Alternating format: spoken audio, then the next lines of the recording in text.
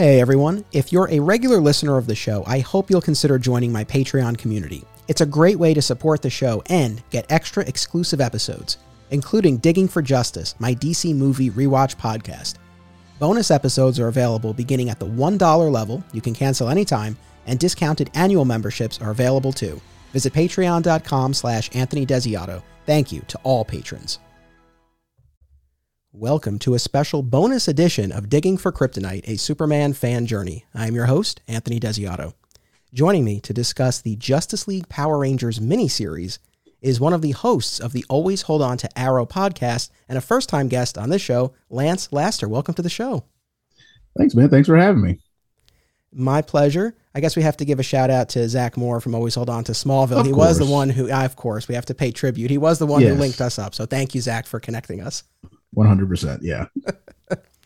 So this miniseries that we're talking about here, Justice League Power Rangers from 2017, 6-issue miniseries, written by none other than Tom Taylor, who's gone on to totally wild. Yeah. So wild. He's gone on to have such a big career in comics, drawn beautifully by Stephen Byrne. And this was an intercompany crossover co-published by DC Comics and Boom Studios, which has had a tremendous run with these modern Power Rangers comics that they've been doing for the past few years. Yeah. Now, is this something, I assume the answer is yes, but maybe not. Is this something that you read as it was originally coming out? Yeah, I did. Gotcha. I did not, despite being a massive Superman DC Comics fan and a massive Power Rangers fan. It's funny because I've talked about this on the show before. I've always had somewhat of a, and I don't have any basis for this, but I've always had somewhat of a bias against comic book adaptations or continuations of movies or television shows. We have an episode coming up on Smallville season 11. I get into all of that. And in addition to that, yet another bias, I've never really been that into intercompany crossovers like this. Okay. Crossovers within companies. It would be impossible to be a comic book fan and not like crossovers within the same universe. But I don't know what it is. If I just felt like they were gimmicky or they didn't matter, they didn't count. I don't know. But I've never really had an interest in something like what we're going to discuss. But I'm so glad that my perspective has changed because I really enjoyed this. Yeah, no, this is definitely off the beaten path. But I couldn't resist because this is two of my favorite things. So I had to check it out. And as weird as it is, of a subject matter and a crossover, it somehow kind of worked. And this is not the first time that DC's kind of dipped their toe into doing these cross-company crossovers, because they have 3 iterations of Batman and the Ninja Turtles, and that works just fine. That's right. Now, I've big shock. I've not read those either, but maybe that will change after this. Now, we mentioned Tom Taylor. Have you been following his current work in particular? I mean, I hear nothing but amazing things about his Son of Kal-El and his Nightwing. Have you been reading either or both of those? I'm reading Nightwing, and I love it. All right, it's on the list. I'm going to get there. And Son of Kal-El in particular, we'll be covering it on the show next year. I've got massive Superboy coverage planned. It's going to be a whole thing. Cool. And I'm finally going to get there. It's on the list because I've heard great things. And I'm even more excited after reading this because I thought, reading this miniseries, you could feel the love for both properties, especially Power Rangers. I feel like, I don't know what his personal history is with the show, but reading it, if he's not a fan, he did great research because, it just reads like someone who knows and loves that world. That really came across in reading it. Yeah, and that's kind of the strength of the Ranger comics that kind of started around 2016 is that everybody they brought on to write it have really strong ties to the show or really, really love the material. And this is something that Kyle Higgins has said. They basically write the show they thought they were watching as kids. And I love that phrase because it encapsulates so much and it describes exactly what they're doing in the book. Here's, I think, a perfect example, and it's right in the opening pages when Zach teleports into the command center and he's just had a fight with his parents because he's always running off. He's disappearing and he can't explain to them, hey, I'm a Power Ranger. I'm saving the world. And it's causing tension in his home life. And he carries that over into the command center. And that's the thing on the show, as we know, there often wasn't real estate to really dig deep into the emotion and the personal lives. So even something like that, it was minor, but it was like, yeah, this probably would be a problem that these Rangers would have. So even that, like, I loved it. Like, oh, that's such a perfect note. Exactly. Because remember, like they even mentioned it in the book, like, like Flash and Green Lantern was like, man, I can't get over how young they are. Remember, they're like sophomores in high school. Like, yeah, that moment stood out to me as well. And, is one of those things that I think is the value of doing a crossover like this, where you can have those types of observations and, it brings certain things to light that maybe, reading the Power Rangers comics or watching the show, you might not necessarily think about all the time, but then to have the Justice League's, comment on how young they really are, it's like, yeah, like it kind of, just kind of puts that in a different light. Yep. So why are we even doing this bonus episode? Why are we talking about Justice League Power Rangers? Aside from the fact that it's a lot of fun.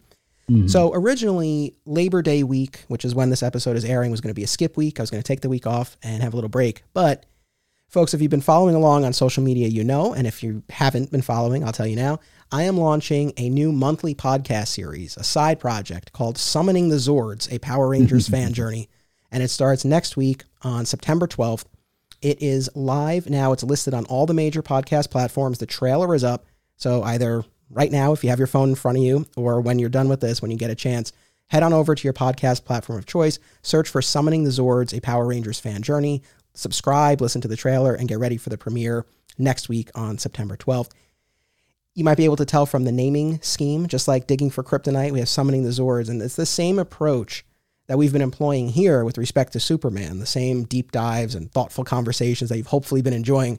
We're employing that same approach with Power Rangers, which, alongside Superman, is the other driving fandom of my childhood. And doing the Superman show, I've come to appreciate so much about Superman, and I've come to see the character and the mythology in this new light. I've gotten so much out of it. I've closed gaps in my fandom. It's been endlessly rewarding and fulfilling as a fan and as a podcaster. And so I thought, well, what else do I have enough love for and interest in that I could do something like this? And Power Rangers came to mind. And I know there are plenty of other Power Rangers podcasts out there, but this is kind of more of a personal thing. Like, I really wanted to go back to those episodes that I watched and I loved as a kid and view them through adult eyes. And also, speaking of the comics, to read these new comics, because they look and sound amazing. And the little bit that I've read, I was really impressed by. And, going back to what we were saying, I love this idea of sort of recontextualizing these, relatively simple, straightforward, kids show stories that we originally experienced, through this modern, more adult filter. So I'm so excited to get into this. And I already recorded the first episode with Ken Marion. We went through the Green with Evil arc from the television show, which introduced Tommy. So we started off with, one of the big highlights of the show. Well, it's the iconic one. I mean, it's literally the arc that saved the entire franchise. Yeah. I mean, you can't go wrong starting there. So that's why we're doing this. I wanted to sort of tee up the new show, but also pick something that would still be of interest to our regular Digging for Kryptonite audience, hence Justice League Power Rangers. And the last thing I'll say by means of hyping the new show is, if you have no interest in Power Rangers, or if for some reason you're like actively opposed to Power Rangers, I understand if the show is not for you, if the new one is not for you. I totally get that. No sweat. We have plenty of other things for you to listen to. But if you have any interest, or if you're a fan of it like we are, or if you're just kind of curious about it, I do encourage you to check it out. Because again, it's the same approach that we've been using here, but applied to Power Rangers. All right. So that's what we're doing and why we're doing it. And, we can kind of move forward into this.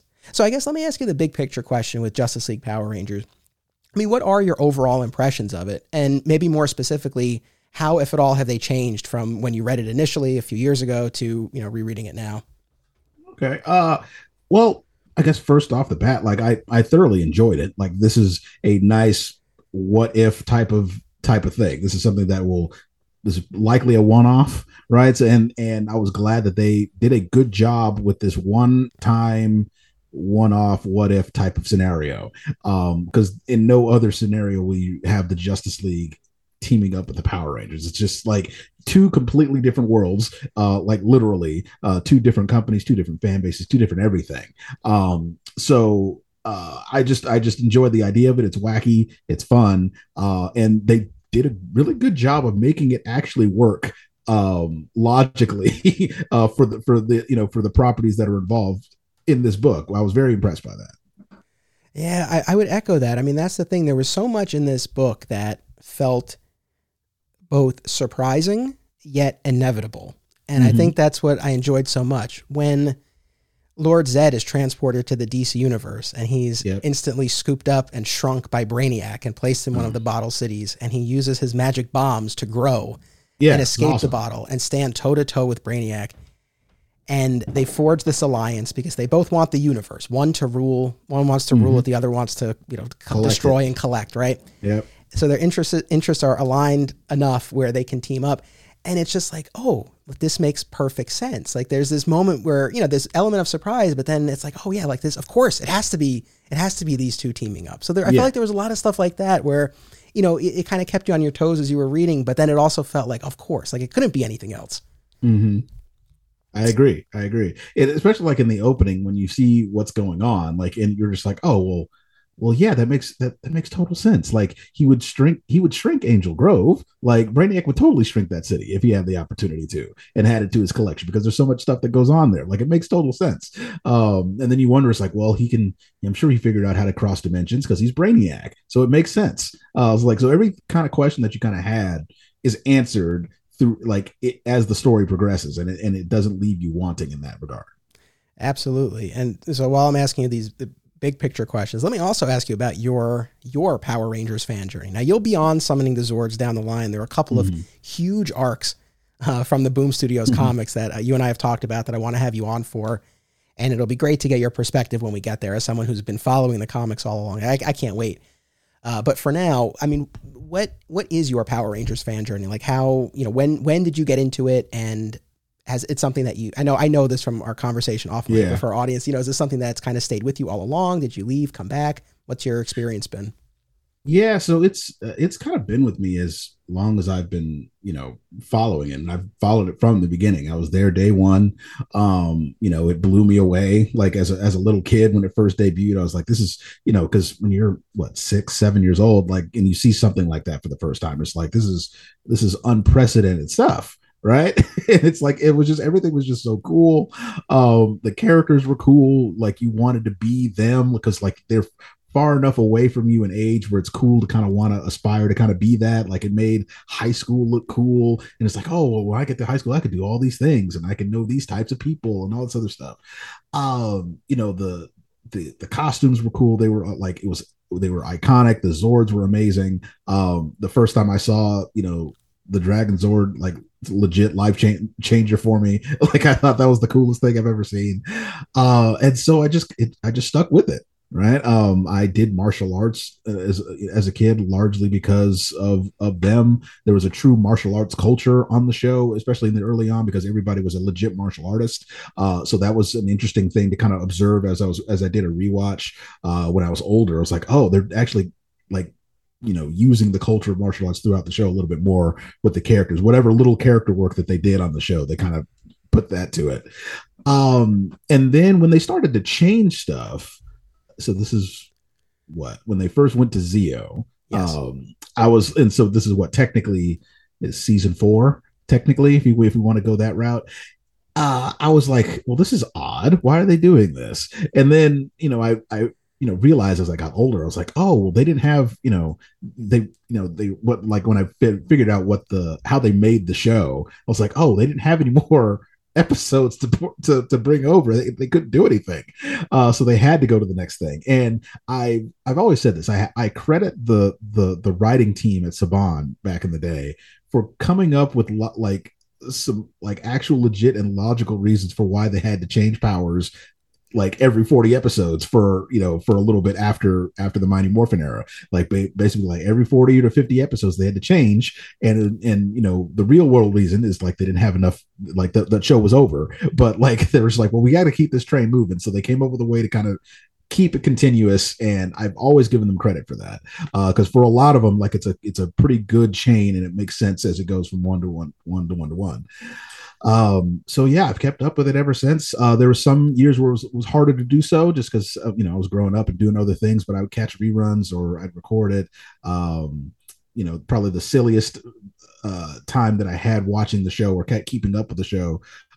This was in college, and I was, already a member of a fraternity, but I was like really busy in this particular semester. So I made the pledges like get up early on Saturday morning and watch it, and take notes for me.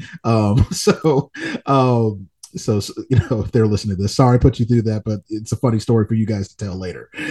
So I've just kept up with it, and the comics have helped with that regard. I've rewatched some stuff. I rewatch stuff all the time. It's just one of the fandoms that is stuck with me and seems like it won't leave me. So that's my journey with it. I love that, man. And it's funny. I apologize because the first time that we talked about this, we just had a quick Zoom meeting, and I think I framed the question as like, "Oh, when did you stop watching?" Like I assumed that your experience was like mine, where it was part of your childhood, and then you kind of fell out of it. And it was really cool to hear that it's stuck with you all this time. I've got this, massive, decades long gap now in my Power Rangers fandom because I stopped during that Zeo season. Okay. So I love that you've kept up with it. And I don't know that I will necessarily go back and watch past the Zordon era, but at least within those Mighty Morphin seasons and the few seasons after that we're still telling the Zordon storyline. Yeah. I think I'll be playing around in that area for a while. But to your point, and for anyone who's not familiar with how Power Rangers was made, it was a blend of American footage and Japanese footage. So typically whenever they were when they've morphed, they're in their costumes, they're in the Zords, that's all footage from the Japanese show. And then whenever they're in their civilian identities at the juice bar, practicing martial arts, at the command center with Zordon and Alpha, that was American made footage. And so you had this really interesting blend. And I will say, I always found whenever they got new Zords or any kind of tweak, like not fully new costumes, but the ninja powers and those ninja outfits that they had, the intermediate step before they fully morphed in one of the later Mighty Morphin seasons. And then when they got to Zeo, those were always some of the most exciting episodes. So, to your point, it's like, it was born out of necessity. Like, okay, we're out of the footage that we were using. We have to do something else. But as a fan, it was always exciting. Yeah. And as a business model, it was genius because they always, every season, every year had new toys to sell. Like, so that way, like, the kids would still keep buying them. And like the older ones would like kind of collect, but there was always be a new generation that would get stuff. So as a business model, it was brilliant. Thank you for that segue. This is a podcaster right here. You look at that. All right. So audience, for those of you who are like, I don't want to hear about Power Rangers, I'm going to give you some DC toy talk for a couple of minutes here. So McFarlane Toys has put out this reissue of the Kenner Superpowers line of action figures. They're not identical.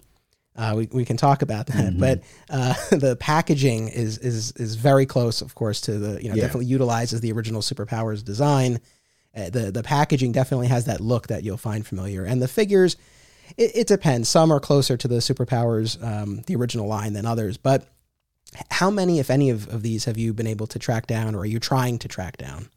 I haven't gotten to it yet, and I need to see them up close before I fully like make a decision, because it could be very, very dangerous if because I already, you understand this. I already collect enough stuff, and it's like I gotta be a little bit more selective about certain things. But I'm definitely gonna pick up a Batman and a Superman, because that's just that has to happen. And we'll see where I go after that. But yeah, it is fun to watching that, because I saw like on Twitter there, like I saw a wall of these things. I was like, oh man, I want to be there. I want to check all that stuff out. But like I said, it could be very dangerous. Yeah, I've definitely been very jealous, because I've seen people posting online these magnificent displays at their local Walmart, and these are Walmart exclusives. Yeah. Which is frustrating for me, because we don't, Targets are more dominant here where I am. And there are some Walmarts, but it's a little bit of a hike. And I struck a little bit too early, because I happened to be we were going to a party at a friend's house, child's birthday party, but we were close to a Walmart. And I was like, all right, like, let's go for this. I'd started to see those photos. So I was like, all right, they're out there in the wild, right? They weren't available yet on the website, but people have been posting photos. I was like, all right, we're here. Like, let me try. And, where our son was with us, and I knew I was setting myself up for disappointment. Like, in my gut, I knew it wasn't going to happen, but I just thought to myself, because he knows these characters now, and I just thought, like, this would be such a really cool moment for us to share this moment of discovery of like, look at these figures, and to hand it to him. Because I mean, I still have a memory of getting, it's a little nebulous whether it was actually the Kenner Superpowers or the subsequent Toy Biz one that used the same model. It was probably the Toy Biz one when I was little, but in any event, like I remember getting that action figure at the toy store, and then cut to when I'm 5 years old and the Death of Superman came out, and the Heroes World comic book store had the action figure in the little box to mimic a coffin, like that whole display that captured my imagination. I think because I knew the character and I knew the toy, it drove it home more. Anyway, I was really longing to have that type of moment with my son in the store, and we're walking around. Of course, it's not there. It was so frustrating. So I've not yet seen them in person. I continue to keep checking the Walmart website, and there was actually a brief moment where I was able to strike, and I was able to order 2 of the Superman figures and 1 Darkseid. Okay. I did get the Darkseid. Now, the Superman one, and look, the action figure connoisseurs, you can take me to task on this. I might not be totally accurate on this, but the body looks exceedingly similar to the original one. The head sculpt is a bit different. It's noticeably different, but still a really cool, solid Superman figure. The Darkseid is cool, but it is just a completely different design than the original. It's just his modern design, and it's neat, but I don't know. I don't know that I totally get the reasoning behind this. Like, if you're going to bring back that line in this form, I would think you would want it to be as close to the original as possible. I don't know. You would think. I don't know. Sometimes the decisions made by these people that do these things are not the best. This is true. But anyway, so I have those. I've not yet been able to get the Batman, the Batwing. I'll probably pass on the Batwing to be honest, but I would love to get a Batman and the Supermobile. Oh, that's right. There is a Supermobile. As ridiculous as it is, like it's the dumbest thing, but I gotta have it. Because I did. Did you have the original Superpowers ones? I had a couple of them. Yeah. Yeah. I never had a Supermobile, and I did an episode on this show not too long ago where we watched a selection of Superpowers episodes, because that had been a gap in my fandom. I had never really watched much. And so we watched the most Superman centric ones, and it was a lot of fun. And, we watched episodes dealing with the Supermobile, and it's utterly ridiculous why he would need this vehicle, but it would be cool to get. And then, I don't know if you've seen this, the latest development that there are figures from yet another wave that are now popping up in the wild. There's a John Stewart Green Lantern, there's a Flash, I saw that. And there's a Man Who Laughs Batman. Yeah, that's so random. So weird. Like, out of all the things. Yeah, like not Robin, Wonder Woman, Cyborg, Hawkman, Captain Marvel, aka Shazam, like none of those, but like the Man Who Laughs Batman, really? It's odd because it's not even, it's relatively recent, but it's not even like it's the hot thing in the comics right now. Yeah. It's just like a couple years too late. Yeah. So I don't know. But I like the idea behind this. I wish that they were available at other places and at comic shops and stuff like that. But it's cool that they're out there. I do hope to get a few more. And I got 2 of the Superman ones because one will be a gift for my son for his birthday. So he'll have his own. He can tear it open, go nuts, whatever he wants to do. It's fine. It's fine. Mine will stay in its packaging here in Flat Squirrel Studios, and I'll mount it on the wall and I'll look at it and it'll be great. But he can, whatever he needs to do with his figure, it's his. Fair enough. And fair to say with the Power Rangers toys that, do you still have your toys? Not my original ones, no. I have some of the figure arts. I have the full line of those. Those are still in their boxes. And I haven't gotten into any of the Lightning Collection stuff yet. I only have a few of those. But I do want to get at least like the OG Rangers in that one. Because I think it's worth it to have. But I like the figure arts ones more, because I remember when those first came out, I was like, oh, these look really, really good. So I picked up all of those, like including like, the Jason with the dragon shield, Zach with the dragon shield. Like, I got those variants. So yeah, have that all covered. I'm sure I've told this story on some podcast, probably more than once, but whatever, it's appropriate here as well. I remember, because I had a lot of the toys as a kid, and unfortunately I did not keep them. I think I brought them to my local comic shop and kind of put them in a box and sold them, or sold them at a garage sale. Yeah. But I remember there was one point where I was convinced that I was winning a sweepstakes. Like there was some sweepstakes to win like all the Power Rangers toys.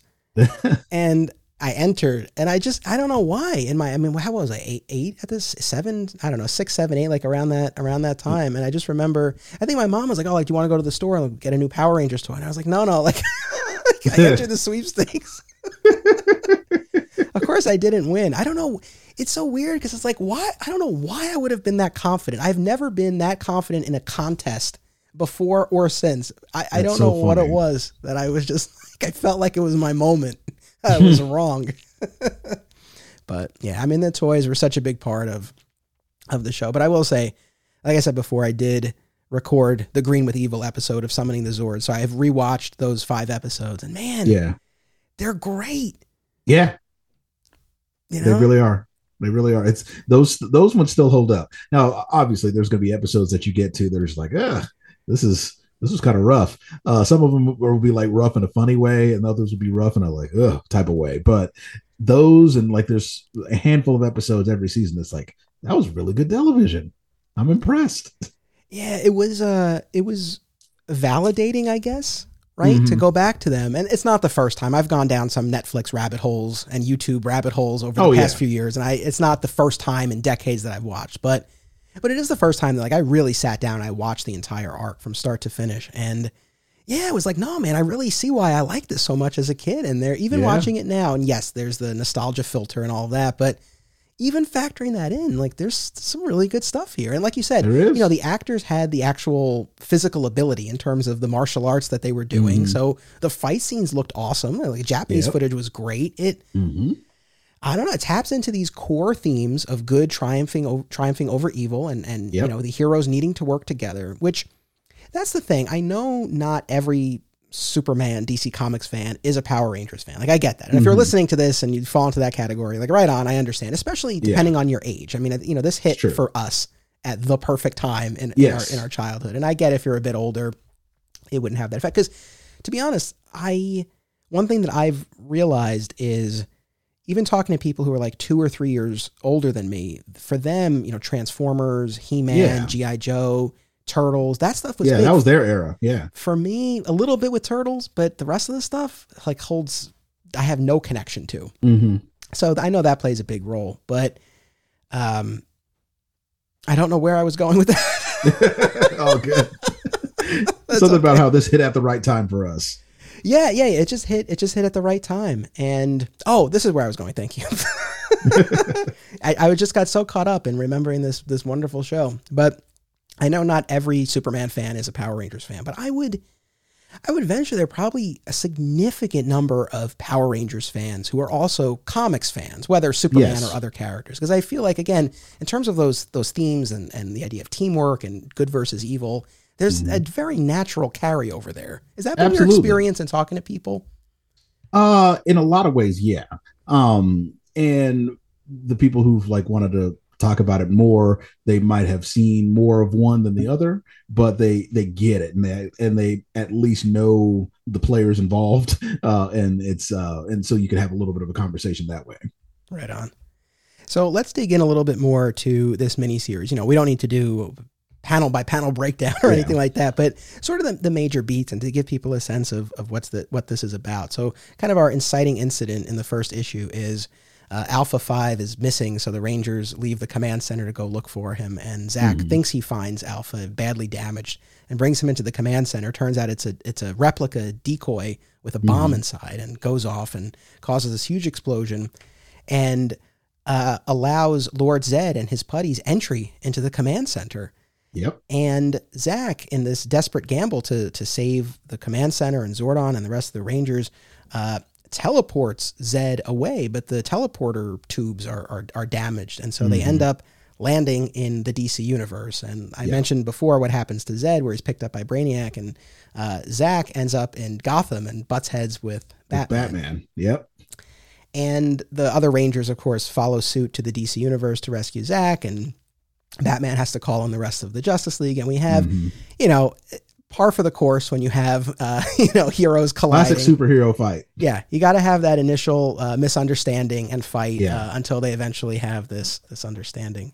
I wanted to say, like, and this came up when we did the Green with Evil arc, but same thing here that really worked for me. It's not often that the command center is breached. No, it's very rare. And when it is, it really kind of sets you back. So like when Zed enters, I was like, oh, like this is serious. It's a big deal because on the show, if memory serves, Zed never went in there in the show. Now in the comics, he's been in there a couple of times, and there's something that happened recently in the comics that is super interesting that I'm not going to spoil for you.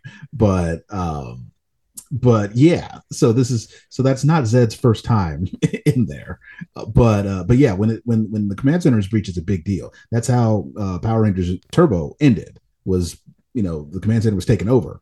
Spoilers. Gotcha. Yeah, I had stopped. I stopped during Zeo. Okay. So I never got that far, unfortunately. But it's also a key moment in the Mighty Morphin Power Rangers movie. It is. Yeah, because Ooze gets in there. Yeah. And not only does he get in there, he trashes it. He trashes it, and you're probably going to hear me say this a lot on the Summoning the Zords because this really stuck with me from that viewing as a kid. But you see Zordon lying there in physical form. Yeah, it was nuts. I know it was completely wild. Yeah, I still remember that feeling of watching it as a kid. Like, wait a minute. Yeah, because for a legit second, you're like, are they going to kill Zordon in the Power Rangers movie? Like, what? Yeah, it's crazy. I can't wait till we get to the Power Rangers movie. That was such I'm sure you have a similar experience. I mean, to be a fan at that point in time and to have a major motion picture, a theatrical movie come out. It was outside continuity, but whatever. I mean, it was so cool. That was like one of the best like movie summers ever because like shortly after that or like around the same time was Space Jam also. So it's like you have that and the Power Rangers movie. It's like, are you kidding? Yeah. Oh man. So going back to the miniseries, as far as this initial meeting with the Justice League, the battle, and then the subsequent resolution and deciding to work together. I mean, what stands out to you from those scenes and from those initial interactions?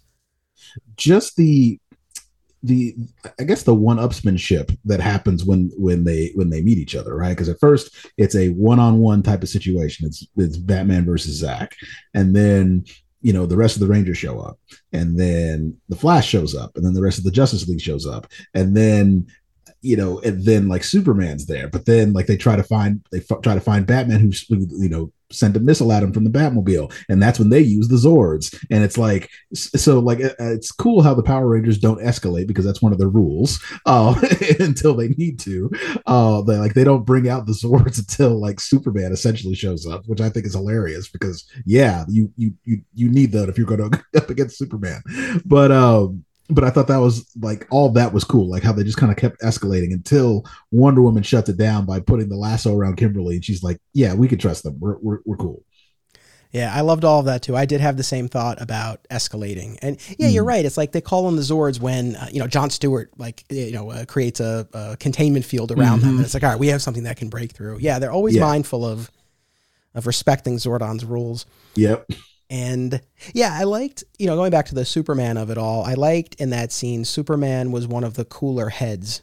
Yes. That prevailed. So I liked that. There are a couple, I'm going to jump around a little bit here, but a couple of Superman moments that I really like. So again, Superman podcast, we'll talk about it. He has a lot of great moments in this, actually. He does. I think probably the two that stand out the most, one is when they all need to get back to the Power Rangers universe and they decide to try to use the Large Hadron Collider to create this, breach in space and time. Yeah. So that they can, transcend universes. And I think Trini says to Batman, like, you can just ask to use this. And Batman goes, I can't, but he can. That's right. And that's Superman, baby. He walks in and it's like, of course, anything that this guy needs. Yeah. And that's literally what they told him. Yeah. So that was really cool. I also loved when they make it back to the Power Rangers universe and Zed and Brainiac have beaten them there. And at this point, they have taken the Rangers coins and Zords, and it's a low point for them. And Brainiac has bottled Angel Grove and taken it. Zach has seen his parents just go up in this bottle. I mean, it's a tough moment for him. And, he's just thinking about the fact that he had this fight with them. That's their last interaction. He led Zed, to this other universe. Like, he's feeling a lot of guilt. And, Superman is there to tell him, like, look, this is not your fault. We know who's responsible. Stand up. And I love that moment of inspiration that he was able to provide. I do too. And then also like Zach's like, well, how could you say that? I just lost my entire world. And Superman's like, because I've lost mine too. And it's like, there you go. I know. Were there other Superman moments that I did not love it as much when he's felled by the magic, but it made sense. Like I've always said on this podcast, like I'm not a huge fan of the magic themed stories or threats for Superman. It's just like not my thing. But again, here, like it really did. It made sense, and I liked it, and so I was cool with that. But what else, Superman wise, stood out to you? When he tells Kimberly, he asks her politely to land the pterodactyl. I thought that was funny. It was very, very much a, General, would you care to step outside type of thing. But this is just a way smaller scale. He's just so polite. He's like, excuse me, can you please park your pterodactyl? It's a really funny Superman line to think about. It is. There's just a sense of calm that radiates, from him throughout. And well, speaking of her and the pterodactyl, I mean, that's how the first issue ends. It's just this great moment where it's like, guys, this giant pink dinosaur robot has the Batmobile. It's cool because it's, that's the thing. There's so much about Power Rangers that I guess you could see as silly, but you could say that about any of the stuff that we read and watch. But, again, just to kind of see it through the eyes of the DC characters was a lot of fun. For sure. So let's see. I mean, just as far as the other, main beats of this. Oh, one thing I did like was, so after the Rangers and the Justice League, they're going to work together, right? The Rangers talk about how Zed is here. It wasn't just the Rangers who came through. There's this larger threat. Zed is out there. We have to stop him and bring him back. And of course, Zed and Brainiac have teamed up. And we know from watching Power Rangers that a staple of all the shows is, Rita, Zed, the other villains, creating or conjuring these monsters. Yes. Right. That then they make grow into these giants that the Rangers have to fight in their Zords. And so you get a version of that here, but Zed uses the creatures in Brainiac's Bottle City, which I thought was a cool connection point. It was, because not only are the heroes working together, but the villains are too, at least up until this point, right? And so, because the Rangers are kind of perplexed at the creatures that they're fighting, because they're like, well, normally it's just like they're just not alive, they're just like things, right? Because Zed made monsters out of things that he saw or things that had personal connections to people. That was his thing. Rita, had people hand make those monsters out of clay, and then every other villain had like a gimmick, but this was very different than Zed used actual creatures this time that were taken from other worlds, so that was kind of a different thing for them to fight. And I love too when they all race into battle across the globe to fight these monsters, and one of the Leaguers asks like, basically, how do we stop them? I think one of the Rangers is like, kind of just, I'm paraphrasing, but you just kind of like hit them until they stop. Stop, which is true. It is. But unfortunately, Brainiac and Zed, they get the upper hand, and Brainiac's drones are able to enter the Zords and take them over. Yeah, take them over, take the power coins, leaving the Rangers powerless and Zordless and looking for a way to get back to their world. Not powerless. That was probably my favorite Batman moment in this was when they mentioned how the Rangers are useless and powerless, and Batman very incredulously and very sternly is like, they are not powerless. And I like how you see I think it's Jason and Trini or Jason and Kimberly in the background kind of oh, he's saying something nice to us for a change, because he hadn't been up until that point, and you understand why he's saying that, because he doesn't have any powers, and he's very useful, and so that's a nice way of Batman complimenting the Rangers, I thought. Yeah, I'm glad you brought that up. That was a really cool moment. Yeah, Batman has some good moments here. I mean, at the very end when they're all hanging out at the juice bar and he tries to pay for everyone. Yes, his money's no good there, not for the reason you might think, but that's correct. He's got President Luthor. $100 bill, which is great. Yeah, but that's also just so so crazy to think. This is the Power Rangers are having a smoothie in the juice bar with Clark Kent and Bruce Wayne. Clark having a smoothie I can buy. I can, yeah, but not Bruce Wayne. Nah, I don't. Yeah, I agree, but nice moment nonetheless. So one of my patrons, shout out to Brian, had a question on. I'll throw it to you. He asked, how well we thought the Power Rangers characters translated to comics. Now, obviously, there have been a lot of comics, and especially in this Boom Studios era. But I guess specifically here in this story, like how well did you feel the TV versions of the characters translated to this comic? Well enough, I would say. Not all of them are really all that fleshed out, because like Jason really doesn't say all that much. Neither does Trini. And neither does Tommy, except for the one time where he kind of had to stand up to Batman before they went into battle. But the Rangers that actually get the most to say and do are Billy, Zach, and Kimberly. Those are the ones that kind of get the focus. And Kimberly, my experience in reading the comics, since this Boom run started in 2016, has gotten a whole lot of development. So is Billy, and so is Jason. Pretty much everybody has, except for Zach.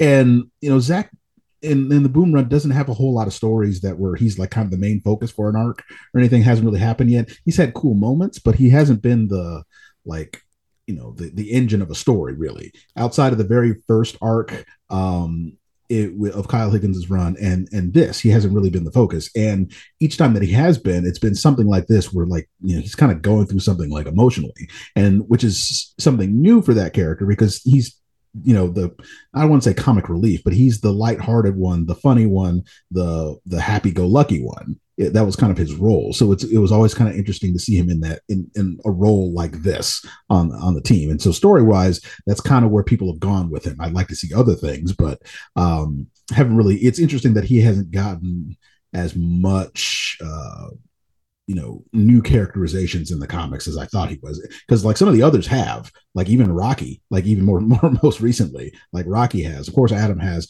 Aisha's gotten a lot of good stuff. So everybody's had something, but not really Zach as much. I mean, I'm happy to hear that about the other characters. That's disappointing about Zach. And Tom Taylor, he did not continue to write any of the other Boom stuff, right?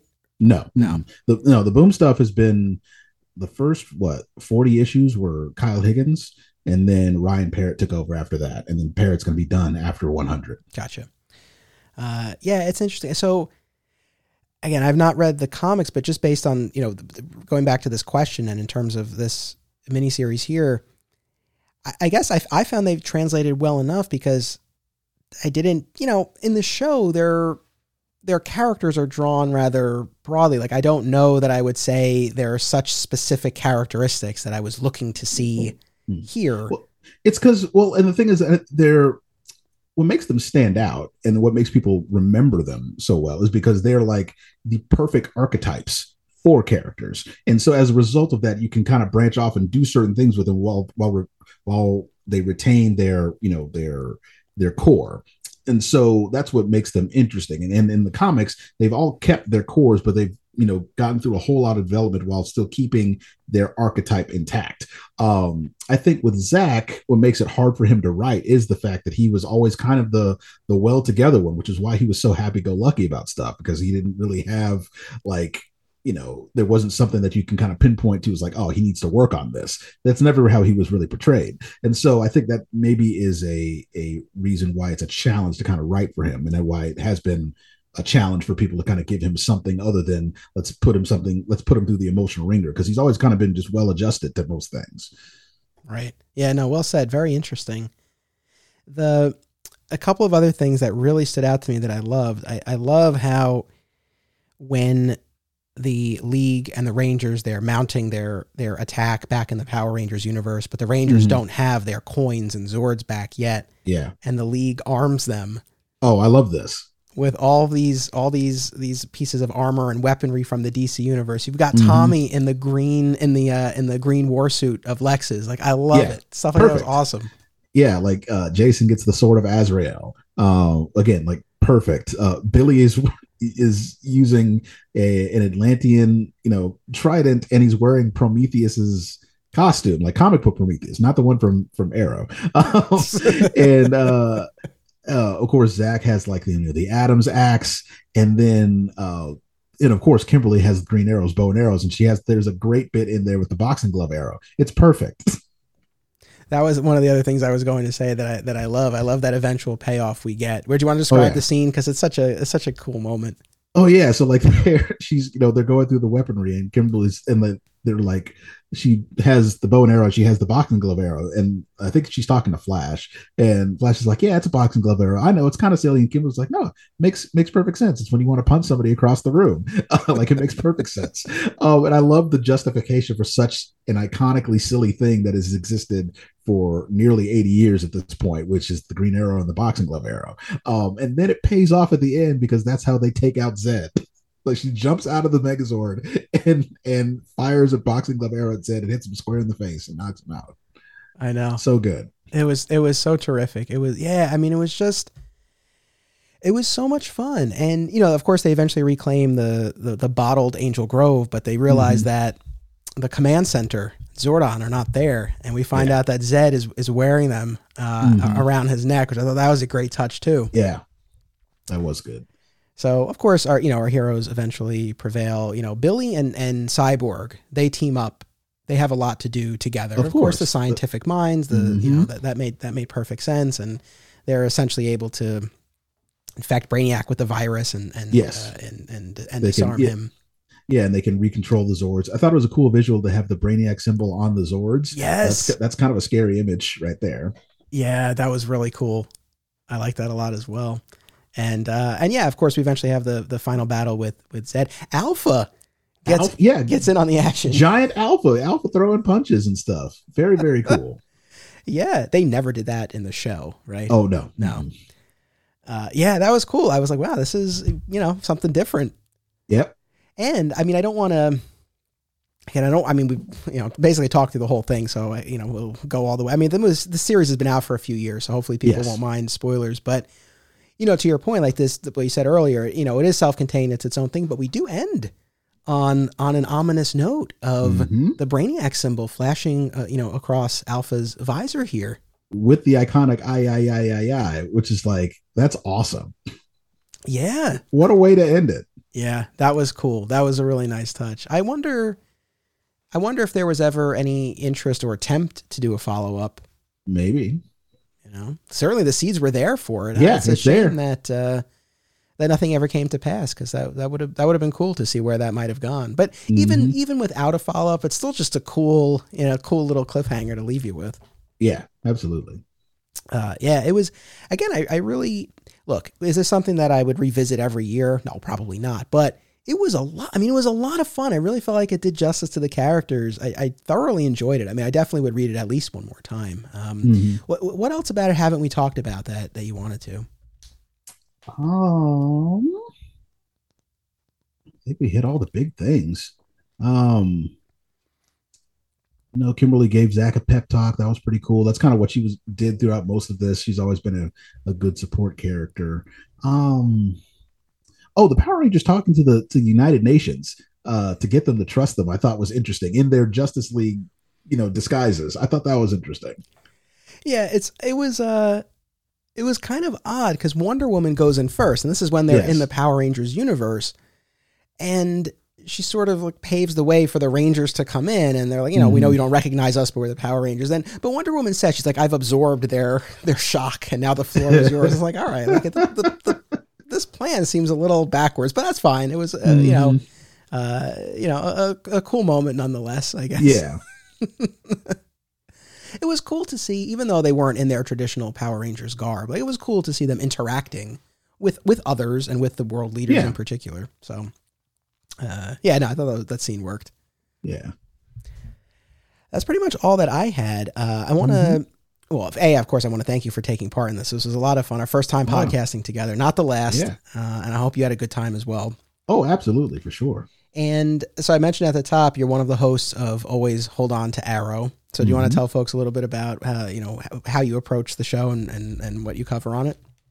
Yeah. So Kev and I, we talk about basically as our slogan says, everything that makes Arrow. So not only do we talk about the show, obviously, but we talk about like the tie-in comics. We talk about the novels that have been written about it, the canon ones and the non-canon ones that we haven't gotten to yet. And we just kind of go through and talk about the show. We don't go episode by episode. We do talk about, in particular, like episodes that have like, that carry a lot of weight and significant episodes, we'll talk about those. But mostly it's, very concept based. We talk about we talk about the characters, their impacts. We do deep dives on that and concepts that the show is trying to talk about. And yeah, we do a lot of big picture, and we do a lot of like, a small picture type of deep dives into the things that made up the show. Gotcha. No, it's very cool. I hope people will check it out. And I mean, as far as big picture doings in the Arrowverse, I know, I think probably your most recent episode as of this recording touched on the news of the Arrowverse's impending end. Yeah. It's a end of an era. It's it's tough to see that, but all things come to an end at some point. It stinks that it's kind of going out with a whimper. It's not their fault. It's not the Arrowverse's fault.